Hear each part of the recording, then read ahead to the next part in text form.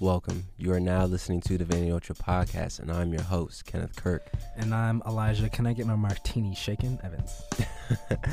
And we bringing you guys today another great episode of the Vanity Ultra podcast. We have none other than Mr. Drew Joyner on today. He is a YouTuber as well. He has his podcast, Beyond the Garment Podcast, where he brings on exceptional guests like how we do. And so without further ado, we will bring you Drew Joyner.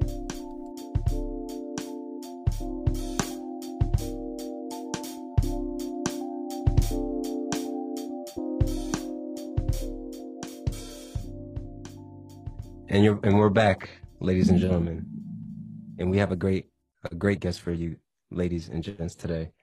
This guy, I've been following his work for quite a bit now. I've been subscribed to him on YouTube for quite a bit. I love his content. I love the way how he's able to, on his episodes, even just give you a lesson on like what to do when it comes to this thing we call fashion In style, yeah. In style, I yes. can't even tell you how many pairs of pants I have gotten the right size in because of this man. That is a fact. And man, it's good to see all of his work he's being rewarded for it. And yeah, man, without further ado, I'm gonna go ahead and let my guest introduce himself. Thank you guys so much for having me on. I'm Drew. What it do? Drew Joyner. I'm excited to be here. You guys, actually, Kenneth, you were for whatever reason, one of my buddies shared one of your fit pics to me not too long ago. So maybe that's why we're having this pod. But Wow.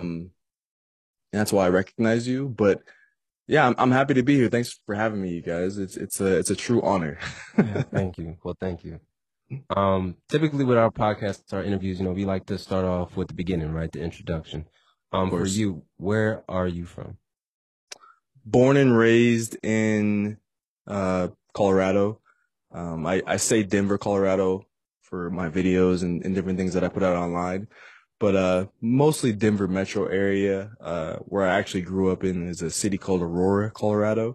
I've heard of it. Yeah. It's relatively well known. I mean, there's Aurora, Illinois as well, but Aurora, Colorado is a city that, is definitely subordinate or subservient to Denver. It doesn't have as much going on. It's a smaller city relative to the big city. And growing up, I played a lot of basketball, hung out with friends a lot of times. I was blessed to have both my parents in the home. And I would say that for me, growing up in Colorado has been a true plus for my life in a lot of ways. And maybe a minus in some other ways, but it's been quite the journey being a Coloradan. I feel like not a lot of people are from Colorado, so I feel special about that, being a black man from Colorado too. But yeah, that's a little bit about me. I don't know how much in the weeds do we want to get into it? That's the question. Divas, you want to get? Because I know for myself, I don't know anybody from Colorado, so this would be you're the first. So being Nice. from Colorado, are you a big like outdoorsy kind of gorpy snowboarding skiing kind of guy? Yeah, I mean, you kind of have to be Right. in Colorado, right? I mean, that's just a lot of the people here are like that. So like, as I've developed friendships over the years, like when I started out kind of being, not when I started out, when I was a kid, I was more so into sports. I was a more athletic kind of person. So I played a lot of basketball. But of course, like the culture of Colorado, like my friends and my parents' friends and those kind of things, they were always like either skiing, snowboarding, sledding. It's like not very intense, but like if you're outside doing something, hiking, something like that. So I definitely experienced a lot of those things. But not to the level that some people go all out as Coloradans, like they go crazy. So for me, like a lot of times I was in the gym. Like I have a father who, he loved basketball as a kid, and he kind of put that love for the game inside of me. And him and we would have some battles, either just outdoor courts. And then as I got better and better and better, we worked for me, like my goal before fashion, before anything, I wanted to be as good as a basketball player as I could be. I wanted to be a true athlete. And I was on that path, right? I played college, played high school. I was on varsity when I was a sophomore, played college. I went from Division III to Division I, and kind of chased after my hoop dreams in that way. And, Colorado, like it has such a underrated feeling to it. compared to a lot of the other parts of the United States. Some people who know about Colorado know it's a beautiful place, but for the most part, I mean, I was outdoorsy, but I did spend a lot of time like in the gym hooping. And that's kind of where like my style progression started, was understanding basketball things and moving kind of that progression along that route. So yeah, I was outside, but in the gym a lot more than like hiking and stuff like that. Yeah. And it's actually interesting you say that, because I resonate in the same way. For me, like, basketball was my first love. Like, I remember just growing up and just watching basketball and just being in love with it, just watching NBA games. The first NBA game I ever went to was when I was living in California. My dad took me to a Lakers game. This is before they was at the Staples Center. And like, I got to be one of the ball kids, the kids that go down and get the ball, and I got to meet like Shaq and Kobe. I've heard this story a million Yeah, times. it's just amazing. But like, ever since then, like, I was just fell in love with the game. I still watch NBA games to this day. Like, Facts. and, I watch it all the time. I think it's like you shouldn't throw away what you love, right? Like if you have a love for something, just because you're doing art or creativity or fashion or you're in a different field, like that's one of the things I've learned growing up, is like you hold on to the things that you cherish when you're a kid, because they'll bring you a lot of joy if you allow them to. So that's a fact. And on the other side, I'm a big like, snowboarder, but we I live love on the that. east. Yeah, we live on the East Coast, so we have to travel a couple hours to go. Mm. I would love to come to Denver one day. It's one of my. Oh, you have to. Yeah, I have to. Yeah. So when it comes to you, like, growing up, who are some of your early fashion influences? Well, before you answer, listening, watching your videos, you mentioned that you kind of got into fashion through basketball and through like basketball shoes, Right. which I find so interesting, because basketball players are historically known for like being some of the worst dressed people in the world. So explain that a little bit. No, yeah, that I would still say. I mean, I don't want to upset too many hoopers who play right now, but I think a lot of people understand that if you're 6'7", you have a lanky body, like it's hard to like go into honestly any store and find something that fits you properly, right? So you're gonna have a lot of high water pants or just out of proportion outfits when you're a basketball player. And maybe like if you're like a thicker individual too, like your pants might just be ultra tight because you got like thighs because you run all the time or you squat all the time, whatever it may be.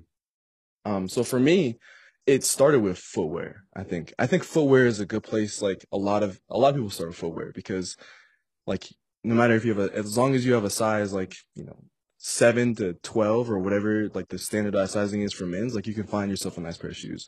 Once you get to 13, 14, 15, it's a little bit tougher.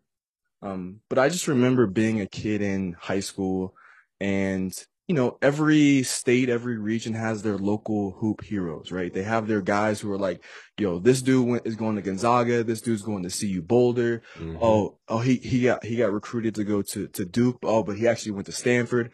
Those guys, right? Those are like my heroes before my fashion heroes. And like you see it in sports all the time. Like they prop up athletes. A lot of times athletes are propped up to this really high status and culture. And it trickles down to, All-Americans and everybody else. So for me, like when I was a freshman in high school, like I was still trying to figure out how I wanted to kind of convey my identity. I was tall, played basketball, but I wasn't well dressed because I was just a kid, really. But what I noticed is that I wanted to be so much like the players who were getting recruited to these high-level mid-major schools that were Division I. And I would, you would examine them, like you would examine their game, obviously, as a basketball player. Like, how do they get to the spot? How do they make their layups? How do they shoot their jumpers?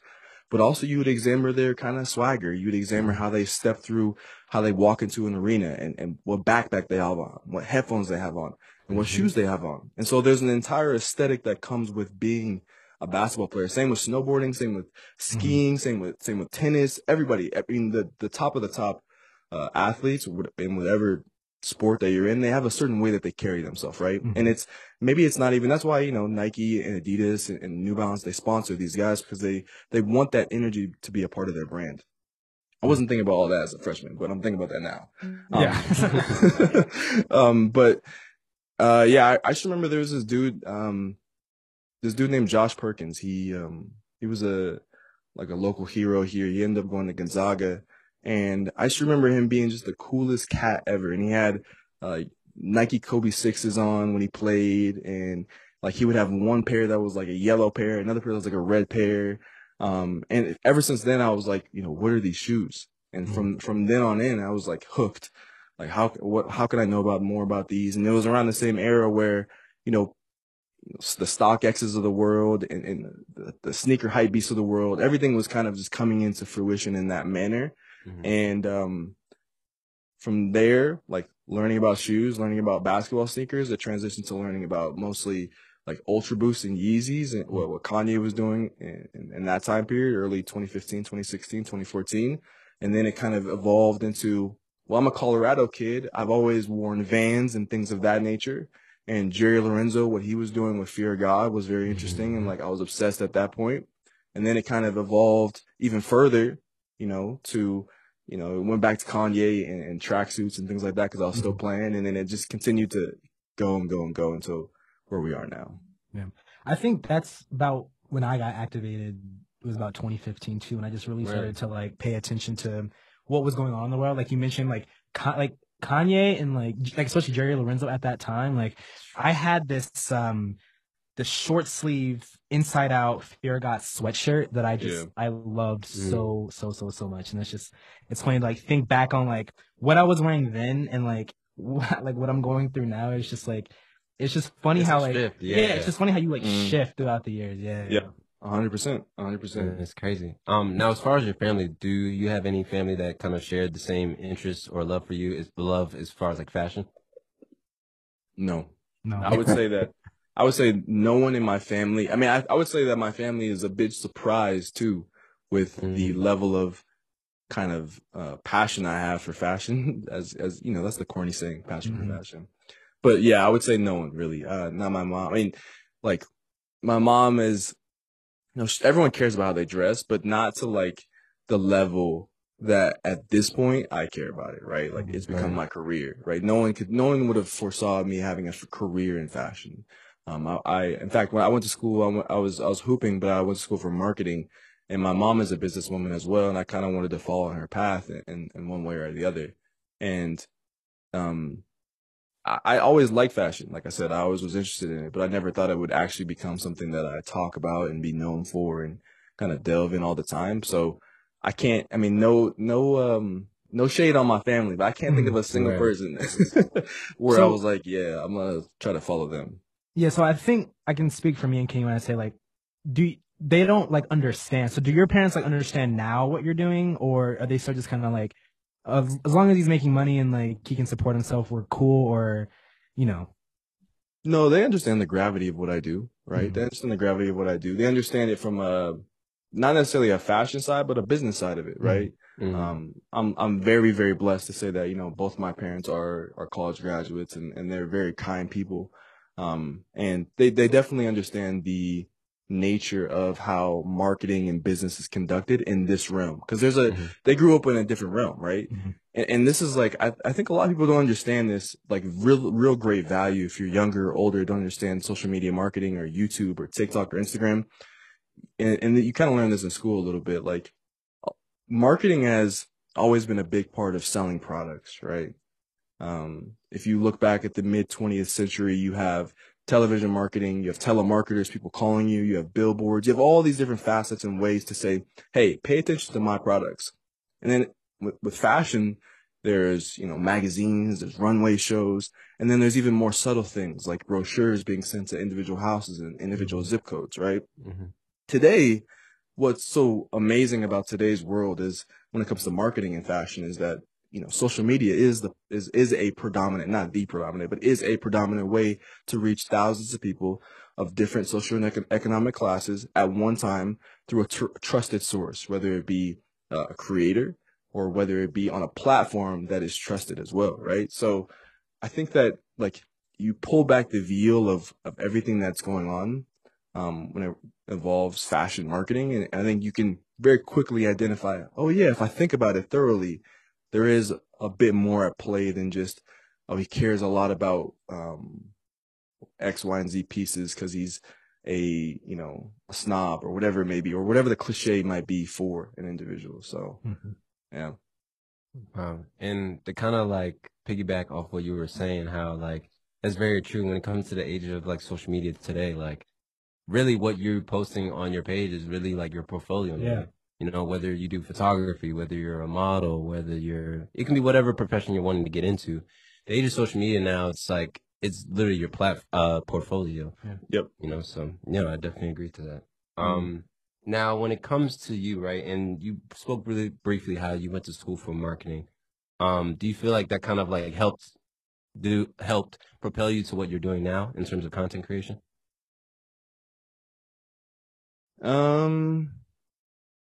I think a little bit, not like in a substantial way, because I think every tool that you acquire on that mountain climb, climbing mountains, every tool that you acquire along your journey can be used, right? Like, I mean, you're still using the tools that you learned when you were 5 years old and you're in daycare or preschool, and a kid comes up to you and takes your pencil. Like, you're still applying like the lessons you learned from that moment. So I would say yes, but I would say that for the most part, like marketing school or like business school is not necessary or a main factor to why I decided to talk or make videos or those kind of things. Now, there are moments when I think about marketing school, like when I have to give presentations, and for whatever reason, I always shined giving like a presentation. Like, I would always, like, whenever we had to talk about a particular case study that we were doing or whatever, like we would have like 4 people in the group. Everyone would talk a little bit. And then when I would talk, like, there's a little difference. Like, there's a little bit of an elevated kind of feeling when I talk, whether it be like my memorization skills or my ad lib skills, those kind of things, not to be cocky or anything. But I think everyone has a certain set of talents that they have to also kind of look at and realize.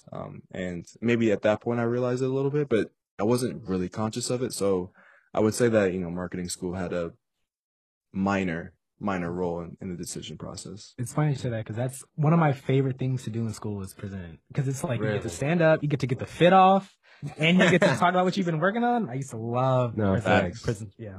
Thanks. So before we transition into, obviously, of course, when it comes to your content creation and YouTube, right? When did you first initially get introduced to YouTube? I would probably say 2015, 2016. And excuse me. 2015, 2016, and it was mostly sneaker YouTube. Like I said, I was obsessed with basketball kicks at the time. There was 2 creators. I can't remember their name. I just saw them on TikTok. There was this like light-skinned black kid, and then there's this other kid who was black who they would make like sneaker like on-court reviews of like different shoes. I can't remember their name right now. But I know. I think I know. His name is like Jacques Slade or something. Yes. Like that. Yeah. Yes. Yep. I know exactly what he's talking about. Yeah. I used to watch them all the time. I'd also watch like, Kais Omar and Tony D2 Wild and people in that realm, making sneaker content, going to SneakerCon. And I was kind of that kid who, always dreamed of going to SneakerCon and always just wanted to be a part of that scene because of the YouTubers I watched. And I was obsessed with Yeezys because those YouTubers were obsessed with Yeezys and skinny jeans and different things of that nature. So definitely that kind of era introduced. And it was not even and it's funny because I think a lot of people, I wouldn't put myself in that category of a YouTuber right now, which is really interesting. Like, a lot of people will mention, Sanjeev or other people like Sanjeev, I'm blanking on names, who were like a part of the YouTube space that I'm currently in right now, Daniel Simmons or Kyron Warwick or things like that. And I touched on those people a little bit. Like, I watched their videos a little bit, but I was more infatuated with sneakers at the time, whether like Ultra Boost or whatever, Hes Kicks or whatever it may be. So like 2015, 2016 era of YouTube, probably. That's when I started. And that's so crazy. And wow, this is really fucking crazy. Okay. So it's so crazy because for me, literally, I started getting into fashion, I want to say my senior year, which was 2015. But how I got introduced was really starting to watch like the sneaker YouTubers. Like, I was watching people like you mentioned, Tony D2 Wild, Bullet RC. That's all I was thinking about. And Bullet RC is actually from here. Like, he literally is from the area we're from. Wow. And then that's how I really got introduced. And then that's how, once I started watching a few videos from them, I was watching people like Kyron Warwick or Who's Jacob or Avery Ginsburg, things of that nature. And that's what kind of like formulated to how I kind of developed my style over the years by watching these people. But I like how with you, and we're gonna get into it in a second. I like the way how you're able to not only just do videos that are solely just like, the vlogs or pickup hauls and things of that nature. You actually do full on like video lessons on why certain things are timeless or certain things are trendy and things of that nature. That 3-part how to build a timeless wardrobe. It's a quick reference for me. So yeah, getting into that, like you pump out so much, right? Mm-hmm. How do you like start? Do you start with an idea? Do you start with like you get something in, it's just like, oh, I really need to do something on that. Like how did your ideas come to you? Yeah, and to that, when did you decide you wanted to start your channel as well? So the channel started in September of 2020. During the pandemic, towards the latter half of the first kind of months of the pandemic. And for the idea question, I think that, I think it starts in the beginning of me creating content, because the messaging that I was getting at the time was that, like, with TikTok, and with YouTube and with all the available tools to you, there will never be a better opportunity for an individual to amass a lifestyle, whether it be being able to be a full-time creator and live life on your terms, but and all the other things that come with being a YouTuber, gifting opportunities or working with particular brands, to hate comments on the other side, hate comments and all the other things. But like when I from an idea standpoint and from like how I'm able to pump out or how I'm able to give so much to the platforms, I think I told myself, like, from the very beginning that I want to be as prolific as I can be, right? And I understand what it means to work hard. Like I just, after I graduated in 2020, 2019, I graduated, but like I was supposed to have the ceremony in 2020, so it didn't happen. Like the years I was in college, I understood from a athlete standpoint how much work it takes to be even like a player that isn't even that good, a six man. You know what I mean? I saw how much work it took, right? And like I knew I was gonna have to apply that to YouTube and all the things that I do. Hopefully, I'm not getting too far away from the question. No, but so I knew that I wanted to be as prolific as possible, and like I knew that I was just gonna let things flow and be creative, right? So when I set out to make a video or come up with an idea for something, like it starts with, for one, like, what are the things that I think are interesting? Like, what can I talk about, like, with passion and love and like energy? Two, like, there's something that I learned early on when it comes to being a creative, is that a lot of great creative people are very observant of everything around them, right? Like I've noticed, like, for the listeners, like I can see these two dudes and I can see like the background, the studio space that you guys are in is pretty cool.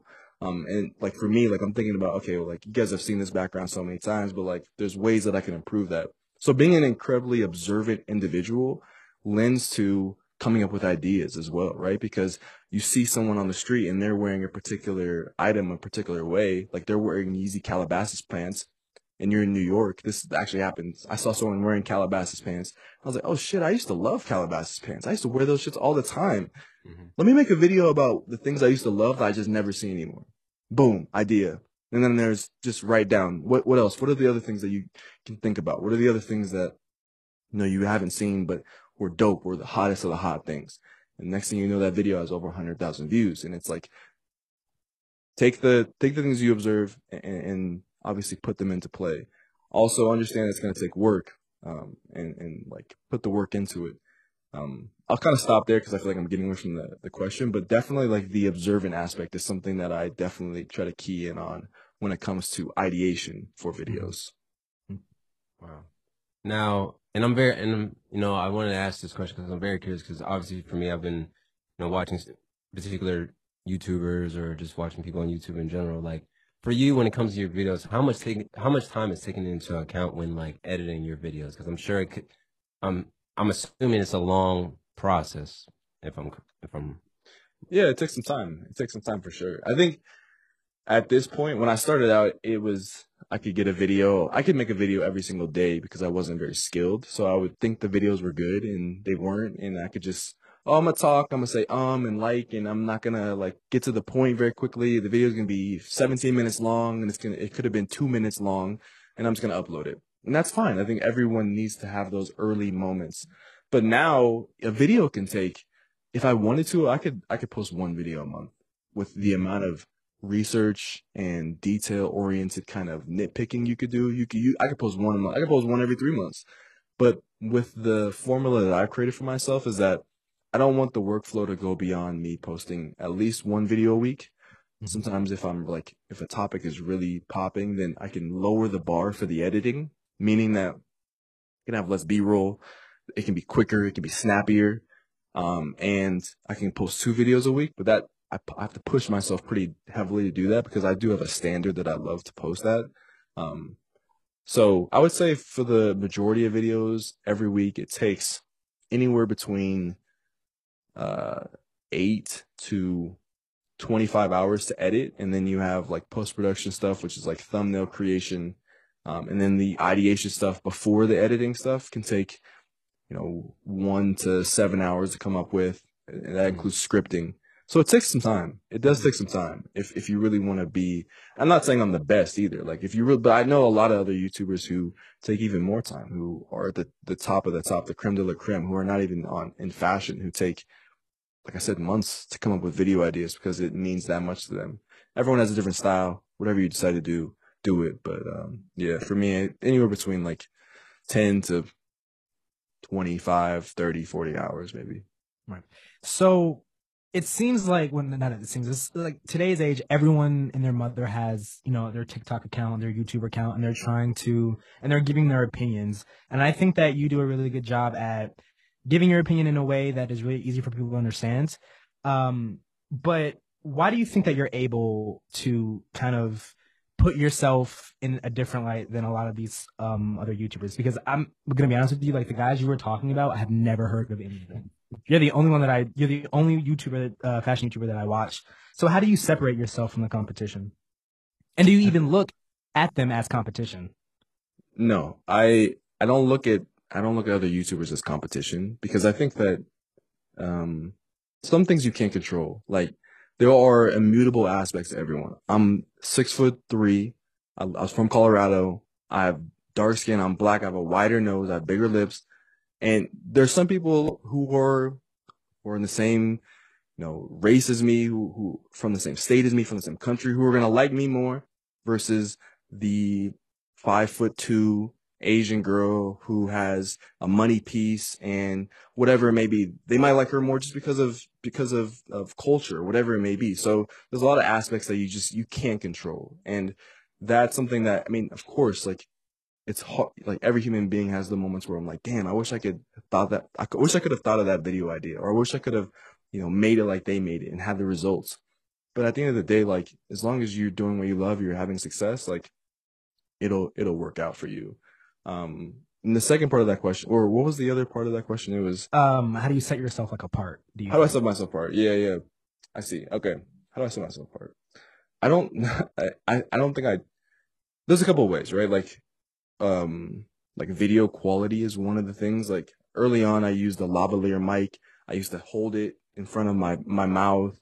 And I used to have like posters behind my setup, and I didn't have this plan. And like, there's visual ways you can set yourself apart. Just taking the time to visually curate your space for your videos or how you talk or those kind of things, all those things will set you apart. And whether or not people will latch onto it or not is dependent on whether or not you did a good enough job of capturing what they believe is value, because everyone associates value with something different.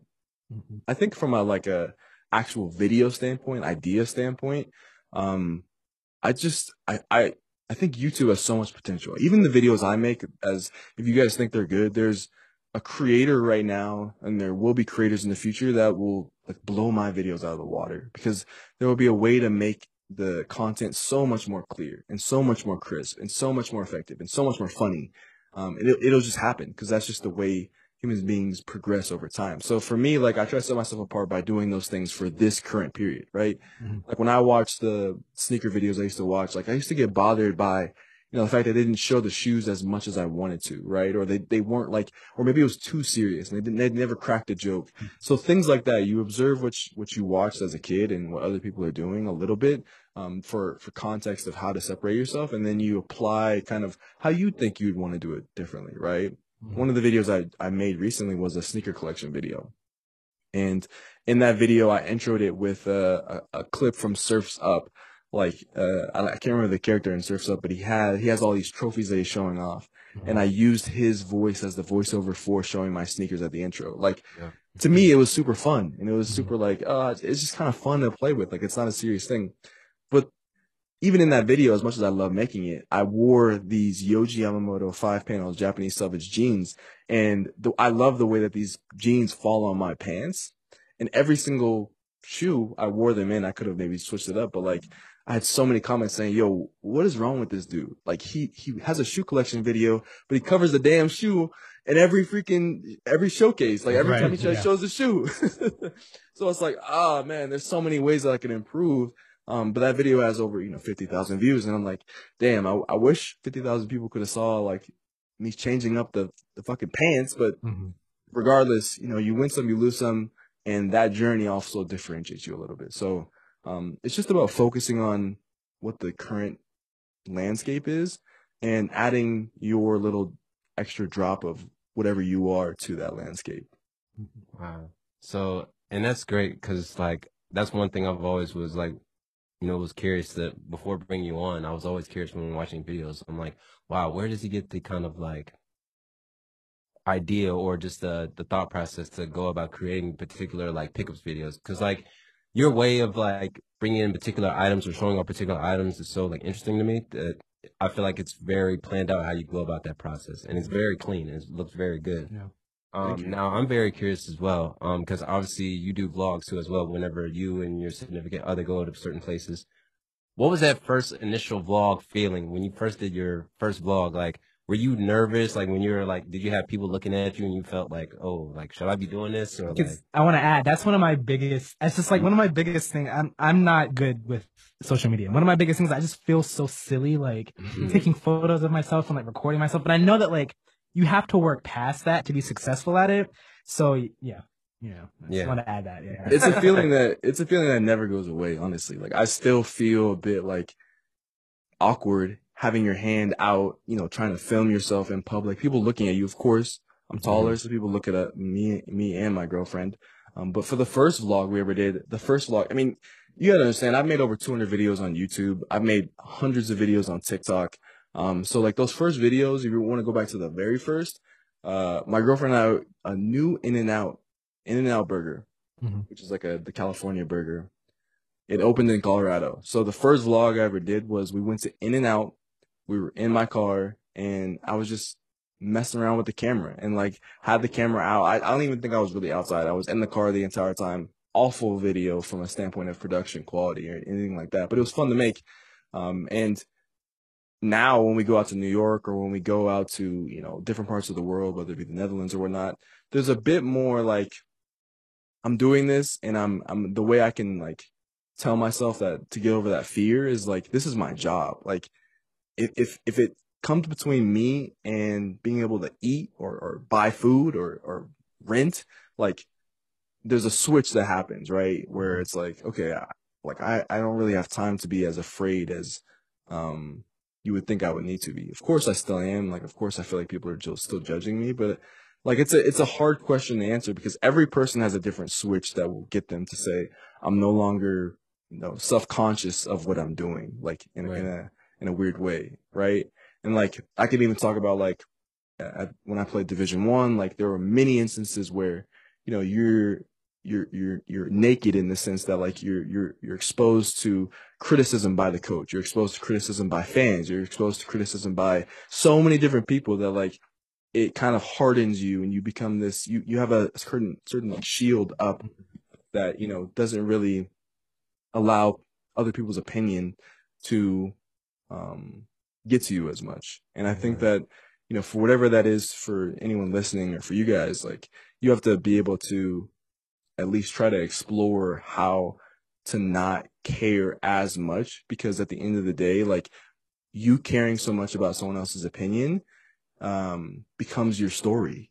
It literally becomes your story, versus what's on the other side of that fear is making a damn good video that helps out someone else, right? So that's a lot to think about in the moment, but like maybe like prep talk yourself, or meditate before, or listen to one of your favorite songs, whether it be like some Kendrick or some Cole or something like that, or whatever it may be, and get to it. Yeah. And I'm very curious, like for you, as far as like just the overall feeling. And I know I recently saw you had posted it, of course, when you received your plaque for 100,000 subscribers on YouTube. And congratulations, first of all, Thank you. first and foremost. What was that first initial like feeling when you first got it in? Because I'm sure like it's probably something where to you it's like, wow, like, you know. But I'm just curious to hear like your reaction when you first got it in.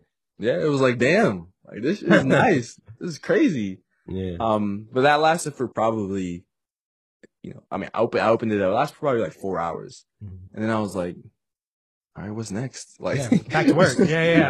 But it's it's a weird thing, right? Because like I think for me, the goal was always to get to the goal. Like when you start a YouTube channel, the goal is 10,000, 50,000, 100,000. Like 100,000 is a huge, huge milestone, and like it felt amazing when I first looked at the plaque, and I have it over there. I still need to put it up somewhere in the background of the videos. But it's kind of weird because I was talking to my girlfriend about this. Like, as nice as it felt to get the plaque, it also felt like a bit of nothing at the same time too, right? Because I did it for a year, 2 years that I had been on YouTube, a year and a half, and the most fun was working towards the goal, and like you'd have success and you'd have failure, and success you'd feel really good, and failure you'd feel really bad. But from failure to the next success, it was an amazing feeling, maybe even more amazing than just holding the plaque, because like figuring out how to succeed, and like and finding a way to accomplish what you want to accomplish, that's an unbelievable feeling, like to have that power. And then the plaque is just a result of all that work. So it feels good. But and it's a slight motivator, but at this point now I'm like, okay, like let's continue to work towards a bigger impact rather than plaques. So yeah. And like for your channel, like where would you like to see your like channel go from here? As far as when it comes to content creation, when it comes to certain videos you like to maybe want to maybe now navigate to, or maybe try something different. Where are some things that you would like to maybe switch up, or where do you see like the growth within it like sometime? I mean, I think for me, I want to be recognized and respected at a very professional level, right? Like I don't want to be, I mean, I think like YouTube is a thing where it's a very kind of novice or hobbyist kind of thing. It can be perceived as that, but there are some channels that do a fantastic job of creating videos that are documentary level and or just news special level. And I don't know, I think that for me, that would be the goal, to like create an entire production out of, creating videos, right? And being able to, impact people's lives in a more substantial way, right? So that's definitely one of my goals for my channel, is having that level of impact, and being considered one of those type of channels. But also I think like the process of making videos is not something that I should take for granted, because like having ideas and being able to come with different ideas week after week after week after week after week, like I just want to be able to do it, just continue for as long as I possibly can. And I have no fear right now or reservations about like the ideas that I hold on my phone and in my documents. So we're good for right now, but like continuing is a huge part of my channel, and just continue to grow. Like there's no metric that I really care about. Of course, like man, I'm gunning for 1 million subscribers. Like at some point that would be amazing once again, but it's not the major driving force. It's just getting the content to where I want it to get to. Whether it takes 2 years, 4 years, 5 years, 10 years. So yeah. So we would be remiss if we didn't talk a little bit about swag and helping people. In your video, 3 ways to improve your style, you mentioned start with yourself, start with what you got. Then you mentioned figuring out why you want to like level up your swag. And then you also talk about experimenting more than you imitate. Is there any other foundational advice? Because I have friends who want to take their swag to the next level, but they're not exactly sure where to start. Is there some other advice you could give them? Yeah, I would say that, like, I think being authentic to who you are is really important. That's kind of like starting with what you have. But like, what I mean with starting with what you have is like literally the clothes in your closet. You probably have some good fits in your closet. Like, just explore that. The authentic thing, the what I'm talking about right now is like, if you are going to go out and buy things, or if you want to kind of curate a different closet for yourself, understand like why you like a particular thing. I think a lot of times people, they don't necessarily understand why. And I think everyone's like that early on. Like, I liked, Yeezys and Ultra Boost, because like as a kid, like I saw my heroes, I saw people I liked or I looked up to wearing it, and I was like, I need to have it because they have it. And that can be your reason. I'm not saying that that's wrong. That can be your reason. But I think that you'll have more fun, and I've had more fun realizing that, okay, like I used to play a lot of Nintendo games when I was a kid, or I used to watch a lot of anime, and I used to actually really enjoy the outfits of the anime characters I used to watch. What can I look at, from fashion coming out of Japan that may imitate that, or brands in the US that may imitate that, and incorporate that into my style? And then like when I wear a pair of Suicokes or something like that, like I feel like I'm channeling something from my childhood that I always enjoyed, and I'm putting it in an outfit now. But it's fly. Like it's not like something that's corny, or it's not something that's like goofy or anything like that. I enjoy it. So like everyone has those pieces of things, whether it be like your favorite rock band or rap group, or whether it be something you did as a kid, like from your area. You used to go down to the creek with your buddy, and like now that Gorpcore is a thing, like you and your buddy used to like walk in the muddy water at the creek, and like now you can pick up a pair of boots that resemble that. Like, discover who you are, read the book that, you're writing, and kind of start to build your style based off of that, if that makes sense. Yeah, read the book you're writing. That's a banger. That's yeah, that's good. Man. Wow. Damn. Yeah. Okay. Now I definitely want to get into something other than, of course, YouTube channel. You have a podcast as well. Yep. And it is titled Beyond the Garment, which I actually listened to a few episodes this week. Love the podcast. Thanks. When did you start Beyond the Garment? And then also what comes down to curating the guests that you bring onto your podcast as well? For sure. I might need you to remind me of the second question, because I want to answer the first one really well. Yeah, of course. So the timeline of everything that I've done is I started a brand early 2020, before the pandemic. I started the formulation of a brand. It's called Edward Joyner. And it was the first fashion kind of venture I decided to do. Right. And so I started that first. And then within the brand, I thought, okay, it'd be nice to be able to write articles and have traffic to the website because of the topics that I was bringing up, and then they could shop on the website as well. Didn't really like articles, and I was like, what's a better way than written content? Podcasting. Podcasting is incredibly popular. So I used to have an article, or I used to have a blog, quote unquote, called Beyond the Garment Articles. And then on Beyond the Garment Articles, to give some more context, on the blog page, I would interview different creatives, talk about different brands that I liked, things of that nature. And then I was like, you know what? Some people like written content, but I would say that, it's more popular to have a podcast. So I was like, you know what? Let's take Beyond the Garment Articles, and let's make it a podcast. And so originally I started the podcast in, I believe, June or July of 2020, before I started YouTube. If you remember, I started YouTube in September of 2020. So I had my brand, and then I had my podcast, and I was working on those simultaneously. And I started the podcast as a way to, one, talk to people. It's a great way to talk to people who you would never be able to talk to otherwise, right? Like, it's a great way. You can interview designers, you can interview creatives, you can interview YouTubers, whoever.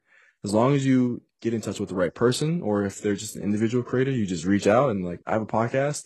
Would you like to come on? And then once you start getting that roster, You can say, I've had so and so on. Would you come on? And they're like, oh shit, you had Frankie D on? Oh yeah, I'm coming. Like it's not even a question. Like I'm better than Frankie D. Like that's a vanity ego part of it, right? So there's that. And that's kind of when I started. I started it even before YouTube. So it's been going on for at June of 2023, it'll be 3 years. Now for the guest list and like the guests I have, it's taken some time. And I would still say my podcast needs a lot of work because I put so much effort into YouTube and like I don't put as much effort into the podcast, even though I put a lot. Don't get it twisted. But for the guest list,